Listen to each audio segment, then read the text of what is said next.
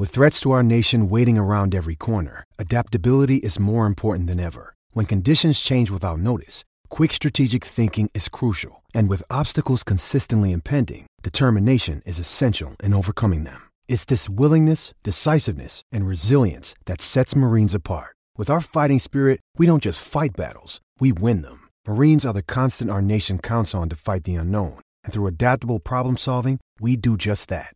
Learn more at marines.com. Oh, South Kakalaka! Don't you dare be sour! Clap for your world-famous two-time champs and feel the power! It's a new day, yes it is! For 12-Pack Radio, get excited, y'all.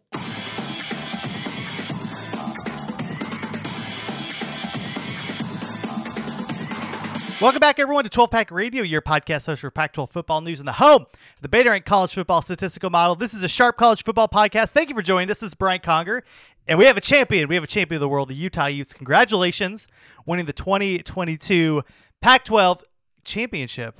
Just smoking, just rolling and smoking the defense from USC. And yeah, Caleb Williams got hurt. We'll get into that. We also have coaching changes. We have Coach Prime at Colorado, Kenny Dillingham at ASU. We're getting offensive and defensive coordinators into the system. And to join me to break everything down is Mr. Rob Barron from Sharp College Football. What's going on, Rob? I'm excited to be here. We made it to the end of the regular season. Like, congrats to us. It's like this one seemed particularly long.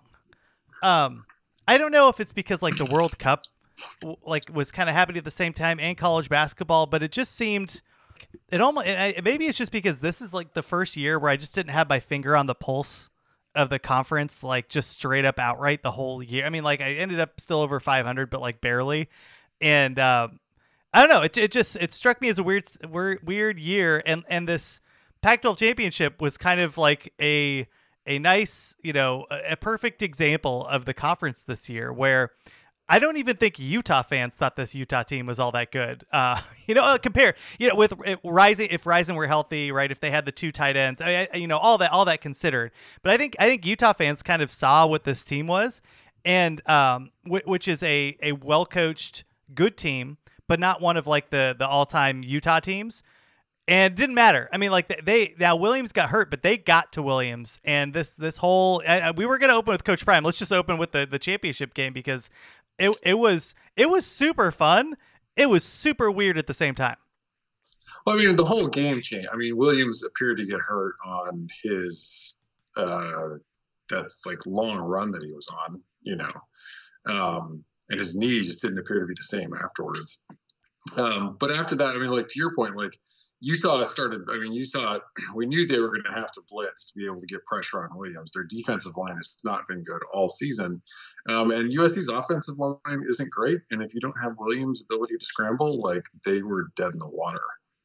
It looked like he couldn't plant. I mean, he was missing regular throws. Yeah, I was talking to my dad about this because, I think sometimes we look at the NFL and we look at like the first scrambling quarterbacks, and they were fast and they were pretty good throwers. Like Williams is fast and an excellent thrower. Like the way that he's able to scramble out of trouble and throw that ball into such a tight window. I mean, it makes USC's offense look so easy. And I think it was like 17-3 when he got hurt, and it really did change. And we should mention like on the other side of the coin, Cam Rising wasn't 100% in this game either. Yeah, and that clearly hampered Utah's offense all year. I mean, not all year, but like in the second half of the year, it made the Oregon game a bummer. It made this game not a bummer. They still threw for 40 points, but 40. I mean, like they made USC's tackling. Oh my gosh! It looked like Arizona under Kevin Sumlin. Like I was laughing out loud in the middle of it as this clown car of a defensive secondary was just trying to run around and tackle people. I mean, clearly Williams is the story of the game, because that offense really was humming. And you go up 17-3 on Utah, and if USC is still able to move the ball, that game's over.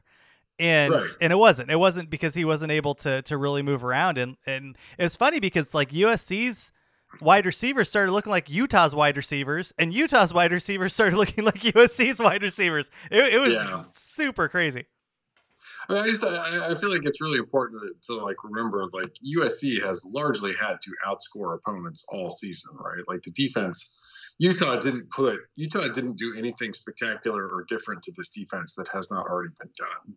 Like Cal put a lick on this. You know what I mean? Like this defense has had some horrendous moments so far this season. It's been less of a focus because, like, at the same time, USC's offense has been largely up to the task, right? And able to go out there and put up enough points to win the game. And then, you know, people can sort of feel good and be like, oh, you know, like the defense got some turnovers, you know, like that kind of thing. But Utah's offense is competent. I mean, to your point, like without Rising being 100%, without Keithy, they were more limited than you would have expected. But they went out and, you know, put a hurting on a very, very bad USC defense. And then USC without, I think if you're like, and it feels like everyone should remember this because it was only a week ago, but like, I also think a lot of people only watch their team sometimes. You know, like Williams versus Notre Dame, like he scrambled all around. I mean, he just kept scrambling in that game and buying time and then throwing the big pass. And he also added a lot with his legs. Like in this game, I think he's such a weapon, and Utah's pass rush is limited. If he would have been able to go, I think it would have been like the game in Salt Lake City, down to the wire. You know, like to your point, like it wasn't just that he couldn't scramble. It did feel like he couldn't really plant, and he was missing throws that he would normally hit.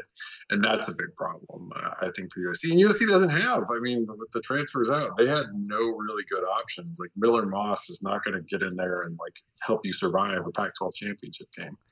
It was funny. My dad was watching the game and he goes, "Who's that linebacker for USC? He's awful. He's so slow." And that's kind of like, you know, the SC defense, you know, has just been cut and pasted together, and it hasn't been great all year. The one thing is, like, you know, we open with Williams because that's the biggest part of this game, but I would still say, even if Williams was healthy, I mean, Utah almost dropped a 50 burger on this defense, and they did it largely without Dalton Kincaid. You know, like the last game, right? One of the things, the reason I had picked USC is because I didn't think, even with the bad secondary and even with the bad defense, that Utah's wide receivers were going to step up, and they did. I mean, like, and yeah, you had a lot out of the Syracuse transfer, the tight end there, but like Money Parks and Dixon and like even Bernard was able to get yardage, and there were some really big passes and big plays that they were able to step up, and you add that to the fact that like they just made Jaquindon Jackson a straight up running back, even though that guy looks like LeBron James in terms of his size. That's a big dude,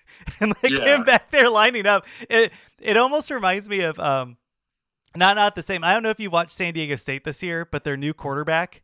Yeah. He's like 6'6", 250. I mean, Jackson isn't that big, but he's a big dude, and he was able to get his 100 yards. He was able to be a threat on the ground for Utah. And look, like, I wish both teams could play fully healthy, because you get a healthy Cam Rising and a healthy Caleb Williams, and it shows off the talent that's and the creativity at the quarterback position that's in here.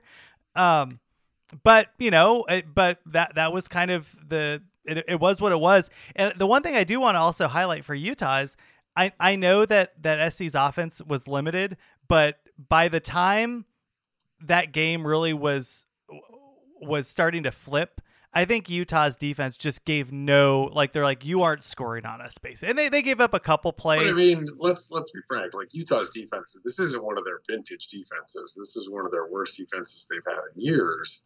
And it's not that it's a bad defense. And by Pac-12 standards, it's a pretty good defense. But like, without Williams' ability to scramble, I mean, like, yeah, like they were able to lock him down. But like, I don't know. I mean, I don't want to, we've seen a few wind-aided performances for this Utah defense, like Bo Nix as an example. Like, he also couldn't plant and throw.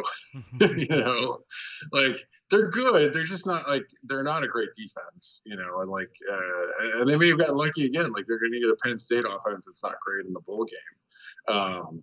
You know, but I like, they did not like. I think the biggest factor in like USC not scoring has less to do with Utah's defense and everything to do with Williams. Yeah, I agree with you on that, but I do think that they were like Austin Jones did nothing, and when you can stack the box when Williams can't throw the ball, like that makes a difference. But right. One of the things that we had talked about possibly was that Troy Dye not being in the game. I don't think Austin Jones is nearly as good as Dye. And I mean, he went 15 for 35. No, and I try to tell people so people, if they look at the EPA based stats on like the run pass splits, like those are just wrong. Like, and one of the things that all season is people have talked about, if they look at those, is like Utah has bad run defense, but they don't. Utah has a really good run defense. You see that in Beta Rank. What Utah has struggled with is defending the pass because they do have Clark Phillips and he's fantastic, but they don't have a very good pass rush. And so, like, if you can, if you have a little time, guys are going to get open. I mean, that was like USC in the first game, like threw the ball all over Utah. So like, yes, like USC was in deep trouble when Williams got hurt, and Utah's defense did they and I don't want to say like they're not a vintage Utah defense, but they're excellent against the run. Yeah.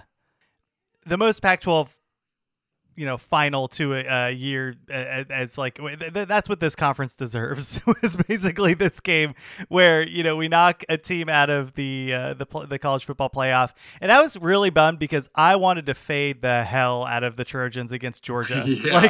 Like they would have gotten, like, if you're a USC fan watching this game, like your team would have gotten rolled and smoked against Georgia. Like it would have been disgusting because this defense isn't all that good, and when you have a real good defense on the other side, I mean, like. Look at what happened with that Oregon State game. I think it was a good example of like, and Oregon State isn't even that great of a defense, but they were able to limit this offense. But with that said, 11-2, going from Clay Helton to Lincoln Riley and what he was able to do to make this team one game away from the college football playoff. I mean, that's impressive. And Caleb Williams is coming back, which is just bonkers. And now in kind of this era of, hey, like, let's just pay a bunch of people to come here. I'm curious to see if the defense gets any better. And I know that the personnel here was not great, but like Alex Grinch, it's been a hot minute since he's had a good defense. I know. It feels, so he wasn't great at Oklahoma. And it's been a while. I mean, like his best years where he was at DC were, at Washington State. And he's really got to get it going this next season. Otherwise, like there's just no excuse, and I doubt he'll be back. But yeah, they do have they did USC's defense did have significant personnel issues. They were not able to solve those through the transfer portal.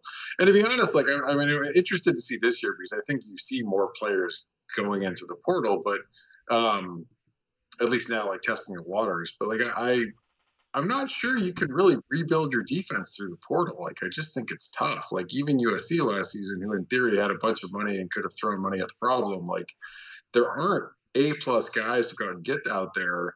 UCLA also brought in a bunch of guys in the portal, and their defense was bad.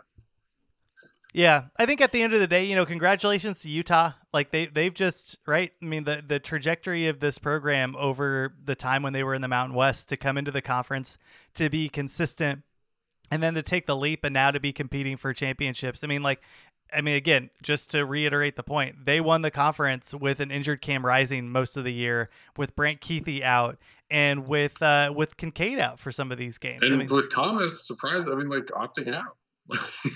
Yeah. Early. The one thing that I think really impresses me about this Utah team is they were really resilient in the face of like a lot of injuries because like they don't have a bunch of talented guys that are at other positions that could just like fill in, right? Like the wide receivers haven't been good for a long time. So if you get injuries to the tight ends, it's like, oh no, what's going to happen?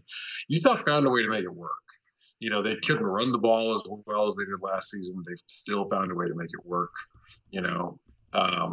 even after then, really when you think of like the fact that the offensive line struggled and run blocking, And they did pad some stats later on in the season against really bad defenses running the football.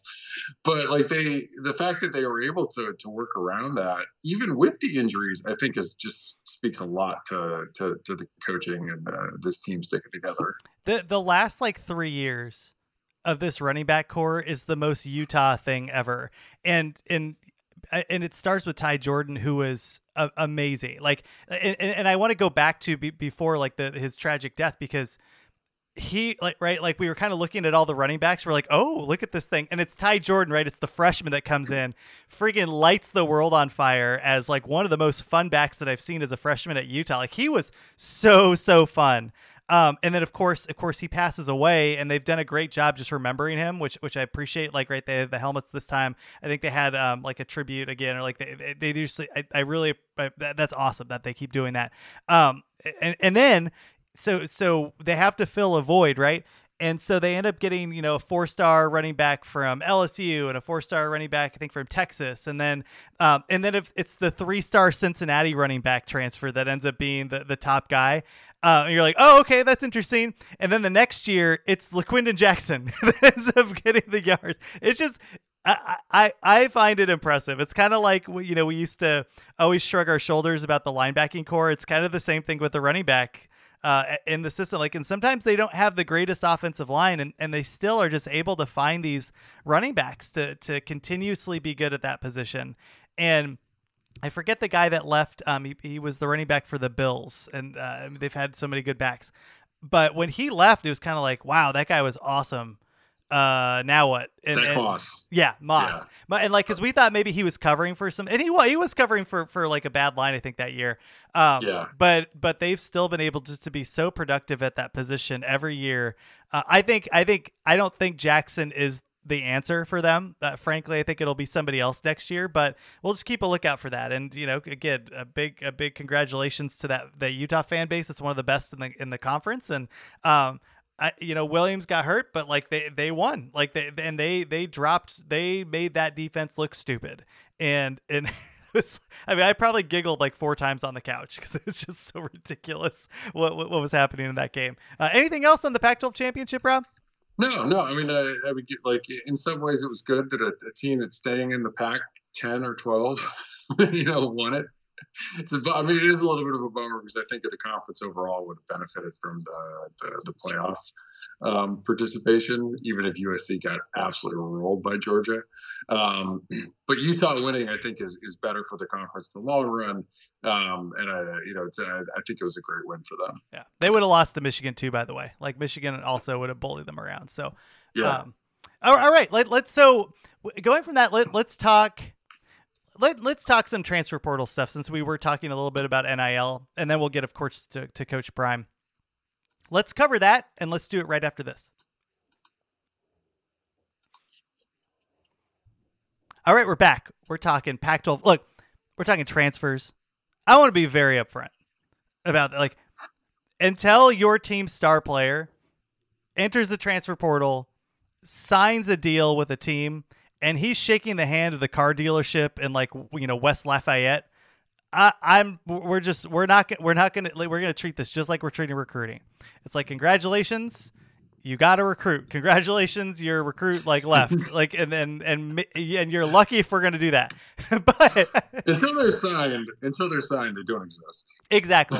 Like, that is funny money. That is imaginary money. You can't spend it yet. Like, they are until they are signed somewhere, and until they are signed somewhere else in the transfer portal, it's funny money. Yeah, we got places to go. We got people to see. We just can't do this. If I'm sure there's some websites out there that are tracking all of this stuff. There's like 1,000 people in the transfer portal. It's a bizarre year because it's kind of like one of the real first years for NIL, and you have the COVID, the people, Bud Elliott talks a lot about how, like, a lot of the coaches didn't get to see these players in person while they were recruiting for COVID. So there's a lot of weird fits, and we'll see, like, things will start settling. What we do want to highlight are players that matter and players that are interesting that are transferring. I think I want to start with Chance Nolan going into the transfer portal. And I think that's a good move for him, because at Oregon State he was fine, but Gulbranson, I don't know. Like, I watched a lot of Oregon State football. They're different. They're different players, but in terms of the production on the field, I couldn't tell a difference between the two, Rob. I think they were pretty similar, and Gulbranson's younger. Right. I mean, the tie is going to go to the younger player for sure. Yeah. So I think that's the right call. Yeah. I mean, I would say like that the Nolan entering is probably even a good sign for the Beavers, and like he won't be hanging over, spring and potentially like taking up reps. Because I still do hope that they go out and get somebody in the transfer portal. But Gil Branson seems like he has some upside that the staff wants to work with too. I saw a tweet about JT Daniels, because he had visited Oregon State. And look, I don't this is kind of wild Twitter speculation, but I'm curious about it, because the tweet was about basically when Daniels was at Oregon State, he had asked for a house. Yeah, so this was John Calzano had reported this. Oh, so this is real. This is real. Like he had asked, his dad had managed the recruiting process, and he was looking for 6 figures in NIL, a 4-bedroom house, a chef, a personal chef, and some other things. Oh, a personal chef. Oh, wow. Yeah. Wow. Like the way that I read the tweet, I'm like, because he ended up getting like 200 or 300,000 at West Virginia, and LOL, like we've all seen that offensive coordinator disaster when he was at USC. I mean, I think you and I were certainly scratching our heads. We're like, oh, you're gonna go see who's the offensive coordinator? Graham Harrell. Like, Graham Harrell, yeah. Good luck with that. Like we've seen that program. But my first thought was like, dude, a house in Corvallis cost like $60,000. They couldn't get him a house. Right. Well, I mean, it does feel like, and I get it. Like the Beavs may not have had the NIL scratch to get that put together, to go out and compete. But like, it is one that it feels like with where they are defensively in particular, and they maybe need a wide receiver or two out there. I hope that they can go out and at least land somebody competent and interesting. I mean, it is tough because I do think there's sort of the balance there. Like if you're a player entering the transfer portal, how do you balance out like what is your immediate economic opportunity versus like the opportunity to feature and maybe go on to the NFL? And I feel like a really good quarterback could feature in Jonathan Smith's offense and then go to the NFL. Yeah. And I think this was likely good news for Smith, right? Because like you can point to, hey, like we lost our starting quarterback, and I just started like, I mean, I think he's like a 3rd-year freshman or whatever. Like the COVID year throws everything off. Yeah. But look, we were able to have the same production. Look at the growth. Like I think Gulbranson got better over time. You've seen the production at the offensive side, like in how their quarterbacks have progressed. And look what JT Daniels did. Like he chased the money. And maybe that's as good as he's going to get, so you might as well get the money while you got it. But he's transferring out of West Virginia again, right? I don't think it'll be his like 4th school in 4 years or whatever. If he would have gone to, who knows? Like I would have loved to see him at Oregon State under Smith, like and just seeing if he could have actually grown a draft stock that way, because I think he could. Like there's a world where he goes to Oregon State and he's really good. And he has that pedigree, came from USC, and now he's set up to make a lot more than $200,000 in shrimp cocktail, which is probably what he got at West Virginia. It was a baffling decision. I'm sure money, like clearly money played into that, because I just thought Harrell was a bad offensive coordinator, and West Virginia isn't like an offensive powerhouse anyway in terms of their recruiting.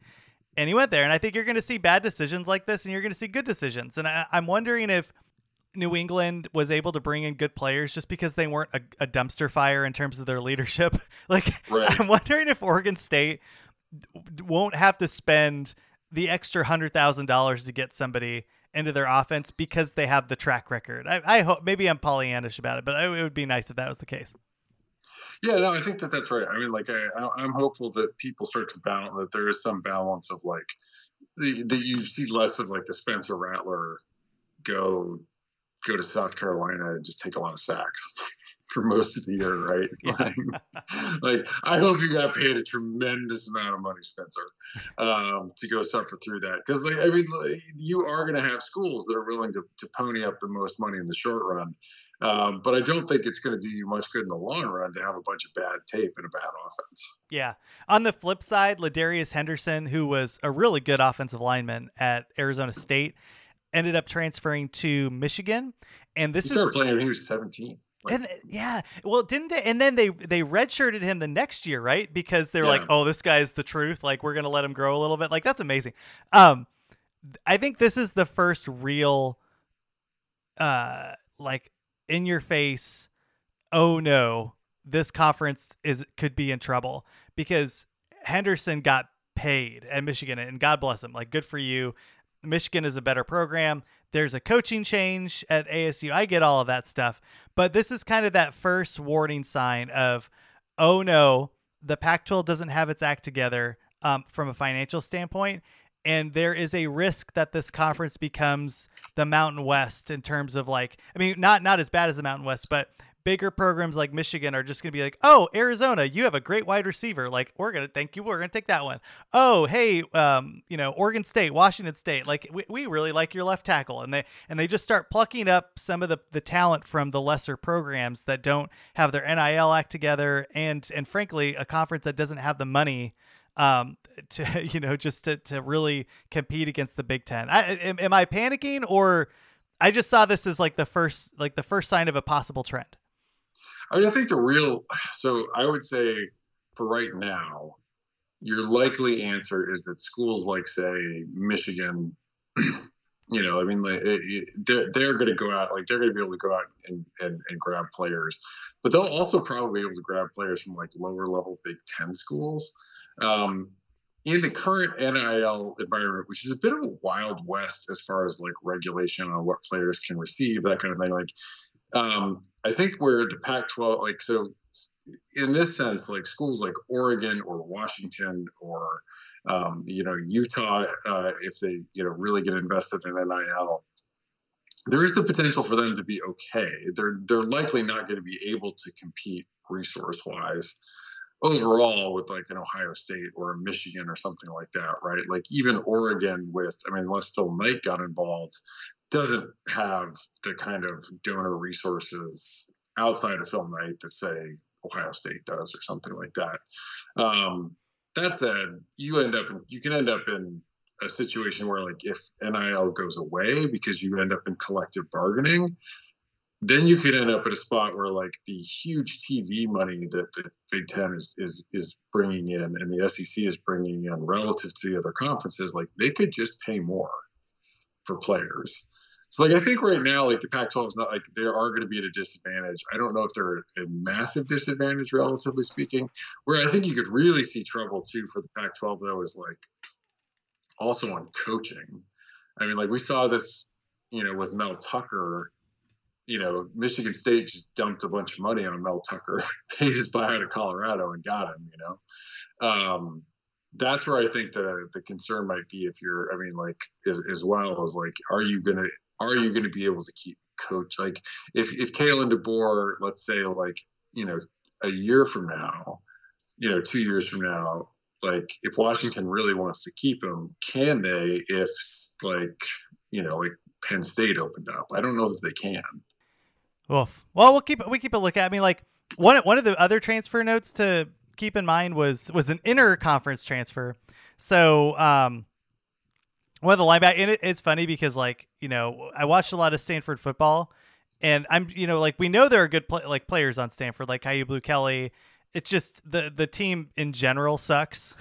So it's like, so when I was like, oh, whatever, like a Stanford transfer, like, went from Stanford to Utah, been there before, and then I'm like, oh no, it's like one of their better. Well, it does feel sometimes too, like, man, somebody's got to put up 20 points for the Knicks, right? Like, every night, like, yeah. There's you're gonna have bad players, like, decent players on bad teams. That's what, like, one of the reasons we stopped, like, counting tackles. I mean, like, we still count them, but, like, or at least I put less, less into how many tackles you have. Is like it depends on the system. How are they funneling players? And are you making these tackles like 5 or 6 yards behind the line of scrimmage on run plays? Yeah. But Levani Dumani, who is one of the better, or at least like on paper, one of the better linebackers for Stanford, is transferring to Utah. And here we go again. Like this is just what Utah does. They're like, let's look around at some people that might be a little bit better if they were better served with coaching. So yet again, Utah brings in another transfer. Who knows? Because sometimes these go well, sometimes they don't. I think they got Minke Juarez from UCLA, and he didn't pan out. So there are players that they get that don't work, but overall, that track record at that program is the reason they're competing for Pac-12 championships. And here's another possibility. So something to keep in mind there. Any other transfers to note? Those were really the 3 big ones that popped up on my radar. Yeah, I mean, there's some guys that have entered their name in the portal that are kind of big, like Dorian Singer from Arizona. But nobody's, those guys haven't signed anywhere else yet. So keep an eye out. Like some of the guys are going to enter the portal as a way to get more money out of their current NIL deal at their current school, and they're going to come back. Some guys are going to, leverage it and go look for bigger opportunities elsewhere. Okay. All right. We're going to do it now. We're going to talk Coach Prime, and we're going to do it right after this.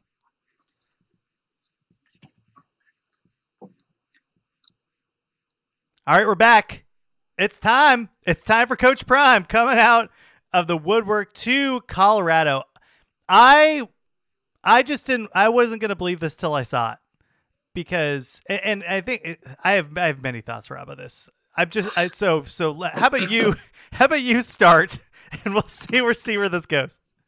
I want to start with that. Jackson State's actually a pretty good FCS team. They're number 13 overall in the FCS beta rank. They're at 32 on offense, so not as good of an offense, but they were at number 2 in FCS defenses. And when they got an opportunity to play, outside of the HBCUs, they put a whooping on Campbell, which is a decent FCS squad. I generally think this is a good move for Colorado. I just don't think for them. I think it was worth it to go make a splash and try to make some noise, and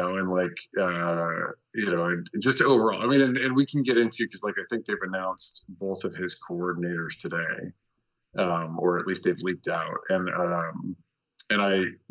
think there's some real positives for Colorado in a school that has increasingly become it feels like a no man's land on recruiting. I think, look, on the surface, and if you're Colorado, I think this is clearly a big step and a good step, and it's worth the risk, right? And if he doesn't pan out, he's still going to bring talent into the program. So if he's a bad coach, and if for some reason the coordinators fall through, and it's kind of a disaster, he leaves, and there's still going to be players there that are going to be significantly better than the players that have been at that program for a number of years. So I think that in itself brings a tremendous amount of value. On top of that, the attention and the focus and putting Colorado on the map is also worth the investment that they're making. I think they're paying him 5.5 or 6 or something like that million a year. There's a reason. I mean, he comes with the attention, and that's a good thing, I think, for Colorado. So all that is I think that's great. And I'm excited that he's in the conference. I do think that there's significant downside. There could be, at least.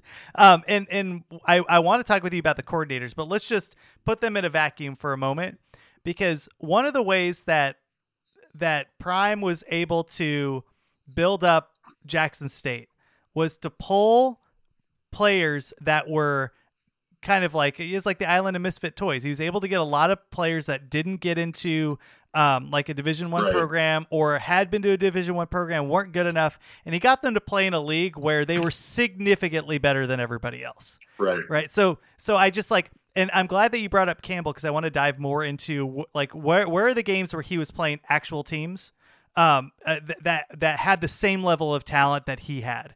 Because it strikes me, my idea of this is like Jackson State is, it's the grown up that's playing flag football and stiff arming the kids. Just in terms of the talent that he was able to bring and how much better they were in the conference that he was in. I think this. Yeah. Oh, go ahead. I mean, it's a real bummer that we don't get to see, because the HBCUs within within the FCS, their champions do not participate in the FCS playoff. They have their own playoff. And so it's a real bummer that we didn't get to see Jackson State go into the FCS playoff. Because I think that they were good enough. They're not good enough to go out there and win a national title. But one of the things we would learn a lot more about where they currently sit, because to your point, their schedule was not great. If you look across where their schedule would rank, it was at number 85 overall.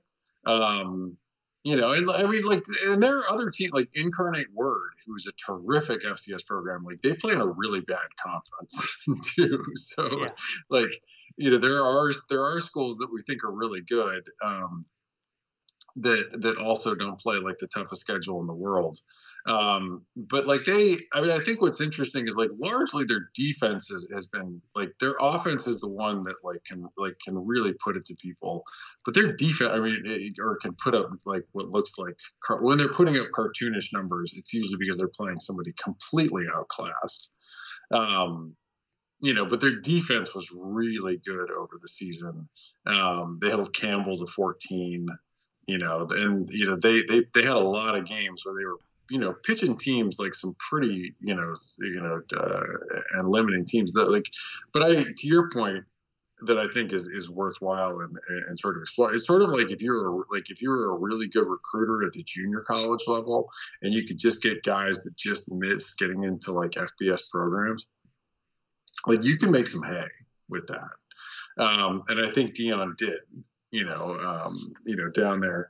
And I it's not that I don't think that I absolutely think that he's going to be able to. In Colorado, they had pretty strict transfer requirements. They're loosening those up. And I'm sure that was part of his requirements for taking the job. Yeah. But I think it's still gonna be I think I agree with you. We shouldn't expect him to suddenly come in and radically change. This isn't Lincoln Riley coming in at USC. He's not taking over a roster that has some talented players, and has a huge fan base that's engaged and has a bunch of boosters that are extremely engaged, and a huge NIL program potentially behind him. This is not that. This will be a big step forward from where Colorado was.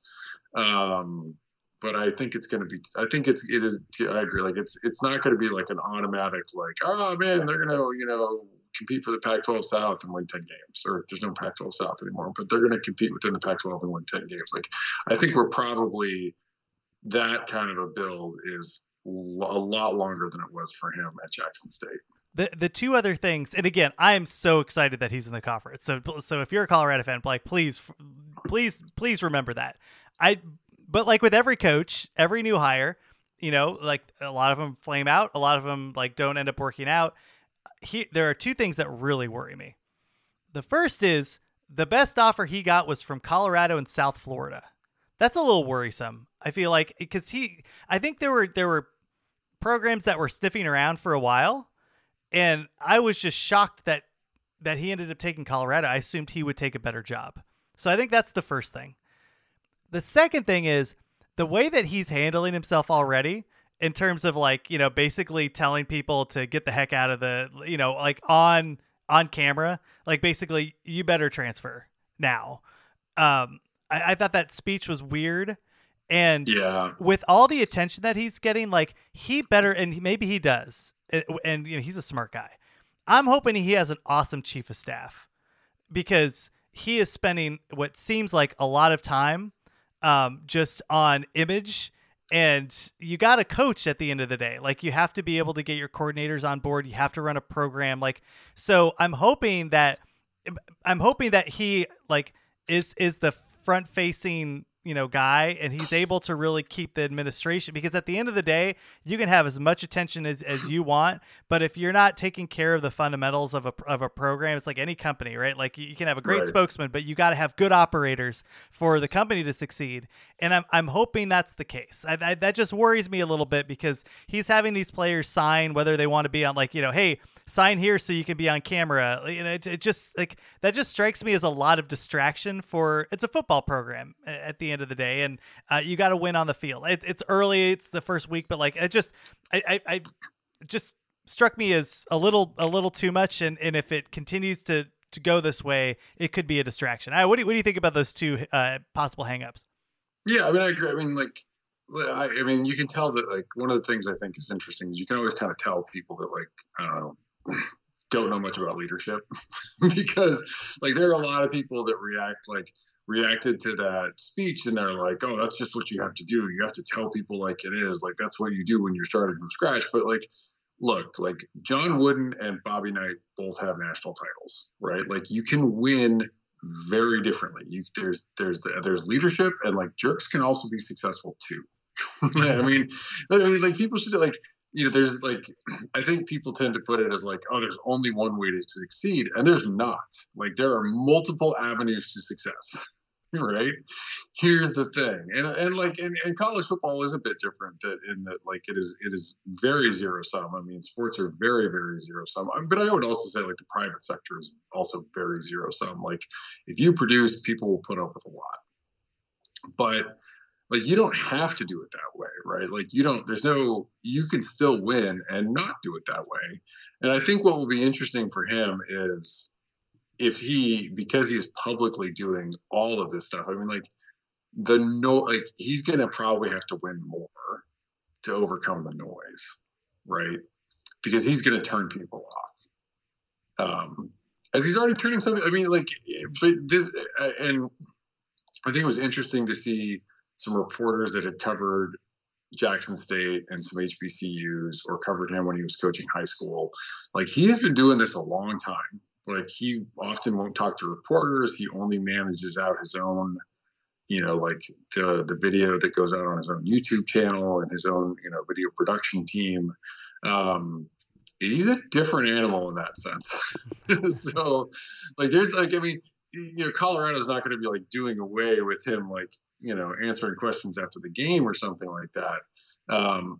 But this is, there's going to he was still, I think, a relatively small, I mean, a big fish in what in the HBCU world is like a very, very small pond with very, very little national attention, right? I mean, he had a lot of national attention, but like he had a lot of national attention for what HBCUs normally get, Yeah. This is going to be totally different. Like, if he does something stupid, it is going to be talked about nationally in college football. And that's going to be, I think that's going to be interesting, because, like, he does seem, I don't think he's had the moments yet where he's really been caught out doing something really dumb yet, where it rose to the level where everyone would suddenly be paying attention to it. And I'm not sure he's got the filter to stop it. Yeah. And that's like, but that's what it's like, like, people put up with Bobby Knight until they didn't, and it's like, you don't have to be like I said, like, John Wooden won a bunch of games and a bunch of national titles not being a maniacal jerk. And I'm not saying Deion is, right? Like, I don't think we've seen enough to say that. But, like, I thought, like, I manage people. I've had to fire people. It sucks. It's so fun. Like, and managing people out is, or firing them is the same as managing a kid out in a football program, right?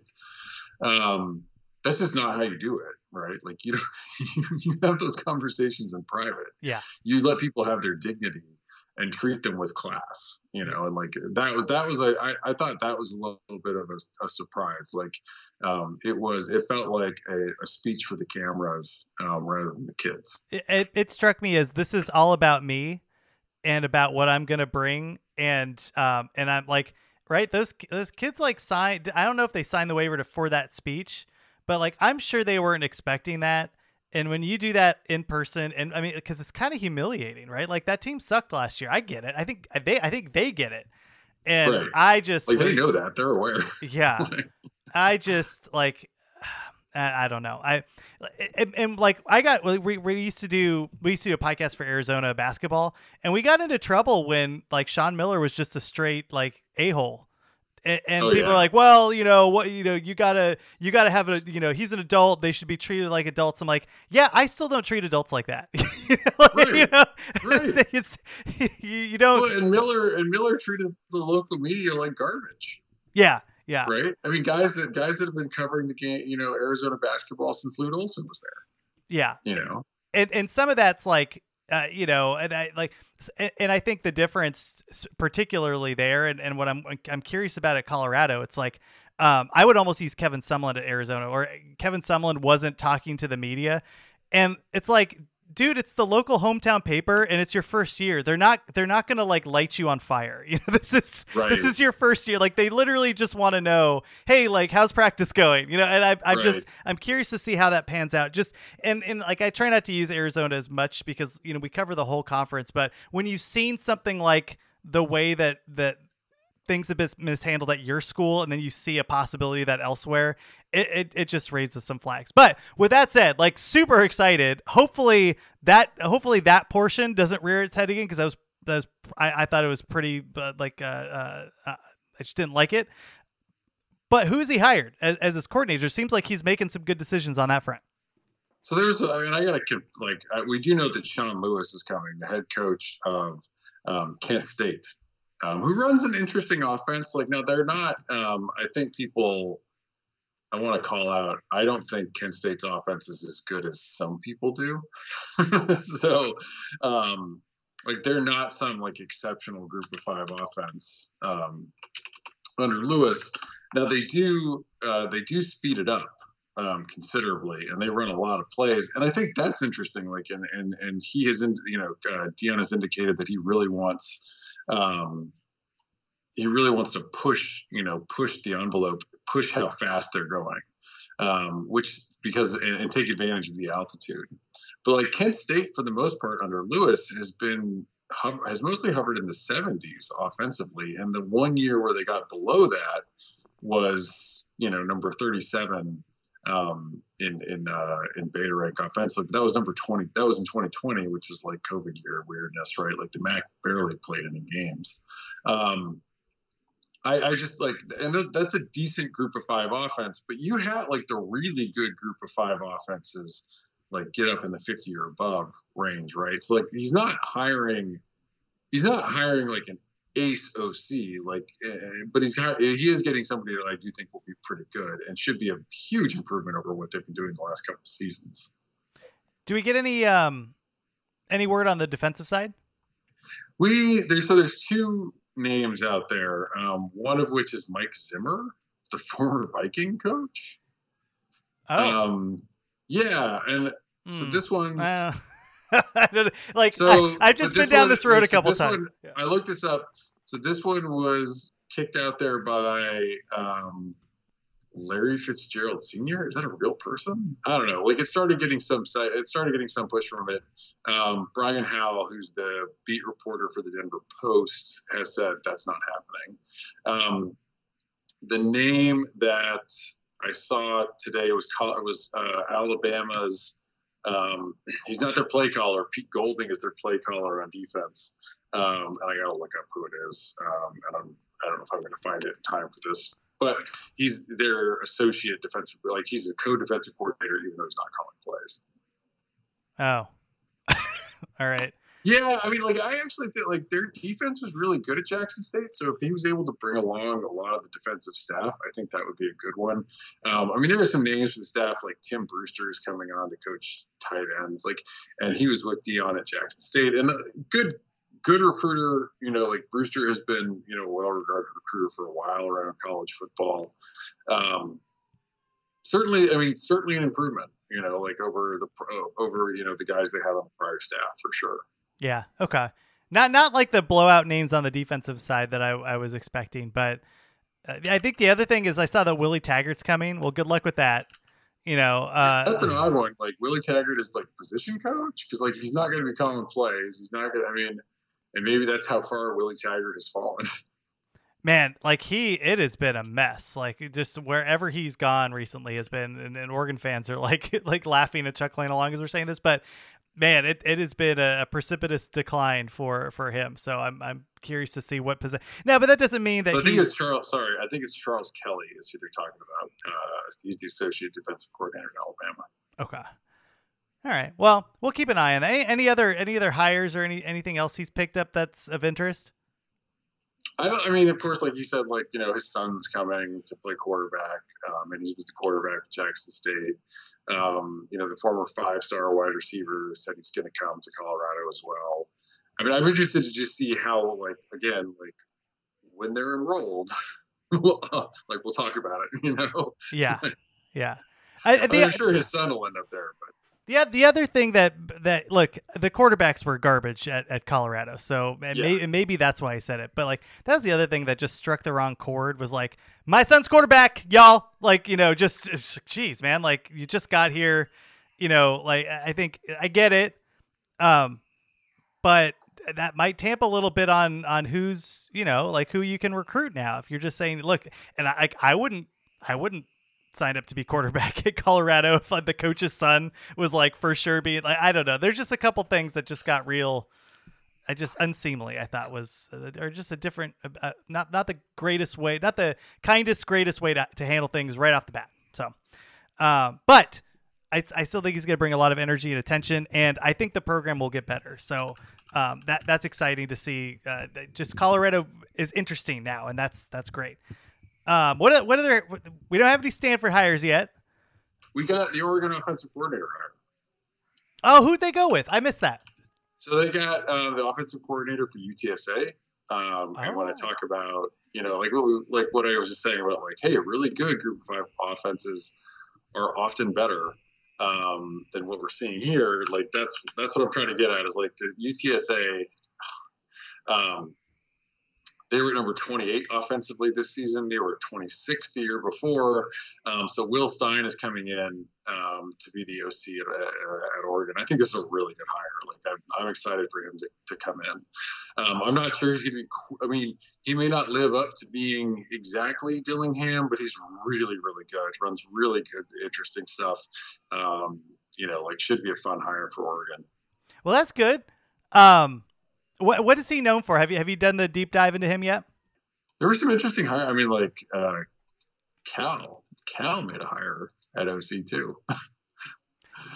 But here, let me pull up UTSA's run pass split. And they have a good Group of 5 quarterback in Frank Harris, who's coming back. They were at number 19 in effective pass, 51 in effective rush this past season. So they're gonna look to throw it around a little bit. They should be, like I said, like they should be a really fun offense. Like I'm excited for this one. They were pretty explosive, 29 overall in explosive drives, and they were a real offense first team. Well, that's good. What did we get at Cal?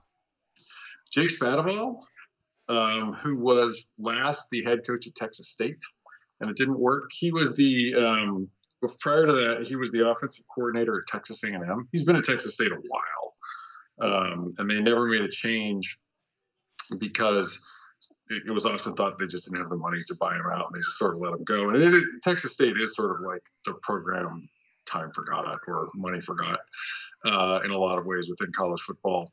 Spataball also coached at Cal under Sonny Dykes, kind of an air raid guy. There's some hope, I think, that and when Spataball was let go by Texas State, I said, well, somebody has an opportunity. He it's years ago, but he was a pretty good Power 5 offensive coordinator. Somebody has a shot to go, and he has a shot to go, sort of like regain his mojo, call and play somewhere. Turns out it's at Cal. I would expect it's been a while since he called plays, so mileage may vary, but this does feel like I have more sanguine about this being successful than I was the Bill Musgrave hire, for sure. Although I also feel like at this point, like Justin Wilcox, like fool me once, fool me twice. I want to see it. I do think it's interesting because I think like there is some misconception. Like people still seem to think Cal has a good defense, and they didn't this year. So like this isn't like instant like turn around the program type thing. It'll be a big help, but like Cal has some sneaking cracks coming into the defense. They were not a good overall defense this season at all. Oh, yeah, that program is on the rocks. I'm glad that they let's see. I do think it might speak to the fact that of the pool that Wilcox is fishing in, where he's got to bring somebody that hasn't called plays in a while, right? Rather than like a hot young coordinator or somebody that has more of a track record recently. So, and look, I think if you've had a program that is on the decline, you've been down this road before where you go, oh, that's a creative hire. Right. And sometimes they work out and sometimes they don't. So, but I do think that kind of like speaks a little bit to where Cal is in terms of the talent he's able to accrue there on his staff, because for a while, like when he was first starting, it was kind of a fun staff. You're like, oh wow, this is pretty good. And over time, that staff is changed and the program is different. So, okay, well, we'll keep an eye on that. I mean, if they actually do open it up rather than do this garbage offense they've had in the last couple of years, and to be frank, like. To be very fair on my front, I thought Bo Baldwin was going to knock it out of the park. I thought he was a great hire. I mean, I wanted him to be the head coach at Arizona if Kevin Sumlin, like that's probably my two worst takes ever in the Pac-12 was like, I hope Bo Baldwin is the coach if we don't get Kevin Sumlin. Like looking back at that, holy smokes, totally off on those. But so we'll have to see what he's able to do. You mean current Arizona State offensive coordinator Bo Baldwin? Oh, that's right. Oh no, yeah. Now you talk about worrisome. That is worrisome. Yeah. Oh. I mean, it's still like, look, Kenny Dillingham has said he's not going to call plays. He is all like, you should sit there. Like, I feel like you feel like, look, if it's not working, Dillingham can just step in and call plays. Right. Yeah. But yeah, like I was shocked. I had to be like, is there another Bo Baldwin that I don't know of? Is that Bo Baldwin? Yeah, I've been. He hasn't exactly been lighting it up at the FCS level. Where was he? Like Cal Poly? Yeah. And then that's bad. That's like, I'm sorry, like that's. Look, and you're right. Dillingham, like, clearly was exceptional at Oregon. So outside of some of the cute creative stuff, we already covered that. But that is, I mean, just if like, look, ASU. Like you mentioned, a lot of people just only watch their teams. Cal sucked with Bo Baldwin as the like play caller, and he had multiple years, right? Like he wasn't just fired after one; he was bad for like 3 years there. I thought it was interesting too, because like it's not just that he sucked. His offensive coordinator got hired at Utah, Troy Taylor, and sucked. That whole scheme they were running sucked. Now they're going to run Dillingham's scheme, and his playbook, and here. So I get like I would be a little less worried. The good hire that I thought they made was Brian Ward. They got Washington State's defensive coordinator to come in. Oh man, so I've been traveling for the last I've been traveling like the last week. So like I missed some. This is like a whole new world. It's been like I have a stupid offsite next week, and like there's just like way too much preparation for this right now. So like I feel you. I'm barely keeping track of like what's going on. Well, like that's an interesting hire, right? Like, I mean, obviously Dickert, likely the mastermind there. And I've just been so impressed by that program and what he's been able to do with like, particularly with the talent, right? I mean, it's not like Washington State has 4 or 5-star bangers and their defense is quite good. And you bring somebody that's in that vein over to ASU, who on paper should be able to have more NIL money, should be able to bring in better talent. They have Arizona is just booming right now. They're going to have some players to bring in from some of those high schools. That's interesting to me. I mean, we'll see, right? Like, did he call plays for sure at Washington State? Yeah, he did. Yeah, and and I like the hire. I mean, I do. Like, listen, there's like, I swear to God, like, there's a level of fan that I've just had it with, and it's the fan that like doesn't like football enough to like find interest. Like if their rival does something good that's pretty obviously good in a football sense, like they can't acknowledge it. And so like, there's the Washington fans that are a bit like this. They'll be like, oh, we would stone Leach's offense. And I'm like, you guys have a really good defense. And like, he doesn't have the players, right? Like clearly, like, or in this case, like Washington lit up Washington State's defense. Washington's got a fantastic offense. Like Washington State, it is so hard to put together a good defense there. So yeah, like, and also people like, do not ever quote per game stats to me. Like I will not take you seriously as a person. If you like, I will not respect you or take you seriously if you're like, here's how many yards per game or points per game or something. Like at least give me like points per drive, like, but like, I mean, truly, like Washington State, like, yeah, they had some games they gave up a lot of points and yards, but like the Pac-12 had some really good offenses this year, and I think they played almost all of them. No, that is an interesting hire. Like, That's a good one. I would love to see how that works out over time. I hope he succeeds. It's been really fun to see a defense like, and it's funny because it kind of went back to the Grinch, years. Like there were some nasty defenses at Washington State. He leaves and they brought in Clancy. What's his? Pendergast. Yeah. No. Not Pendergast. Tracy Claeys. Yeah. Which Clancy, Tracy. Yeah. Well, look, minus the off or kind of on the field stuff, but I thought that was an interesting hire at least, and it didn't work out. But I guess what I'm saying is like there have been a number of creative hires on the defensive front at Washington State, and like Rolovich bringing over Dicker, we were like, oh, that's interesting. The guy from Wyoming, it's just, so I like that. I mean, it's just, and that's what you need to do to stay competitive. And Washington State has done that. And it's spreading to the conference. That's great. Like, I'm curious to see, has Washington State filled that void yet? Not yet. Okay. All right. Well, we'll keep a lookout for that. That's good. Like, it's nice to see good talent, like kind of spread out through the conference. And this is good. I'm excited about this. Any other hires we should cover here before we get out today, Rob? No. I mean, like, truthfully, like if you're at ASU or Cal or Colorado, like there are some pretty good. I mean, they're like with Ward and Spadaball and Lewis, like those are all pretty good improvements. Like you should be, and that's, I think, good for the conference. I'm just like, I'm shocked. Like UCLA, like, I mean, I think what's interesting is, we're past Black Sunday, right? Like where a lot of coaches get fired. Yeah. And the days, and I mean, maybe something to keep an eye on here is like what we usually saw, which is like wait till after the initial signing day to see if guys get fired.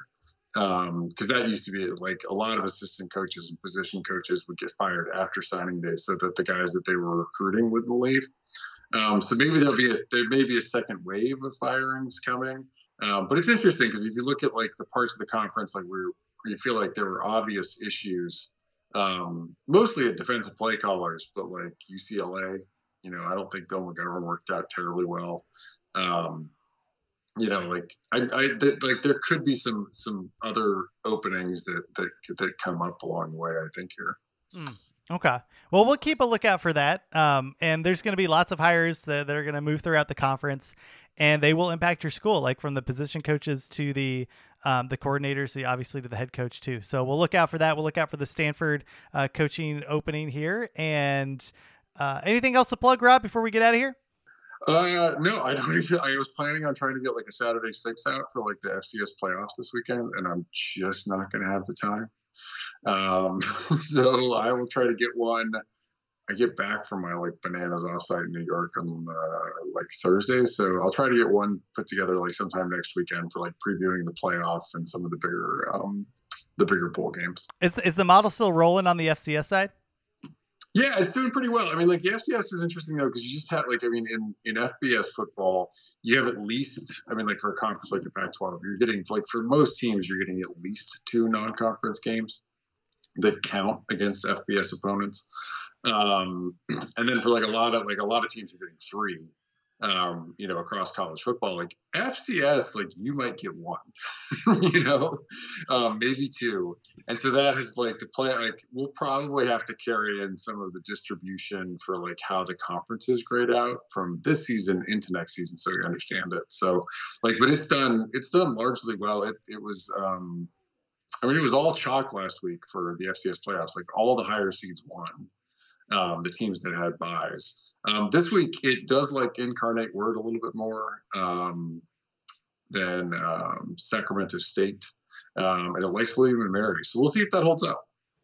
Bill and Mary. Let's go. Yeah. All right, man. That and Bobby Moe. Those are my two favorite like nicknames. Bill and Mary and Bobby Moe for Robert Morris.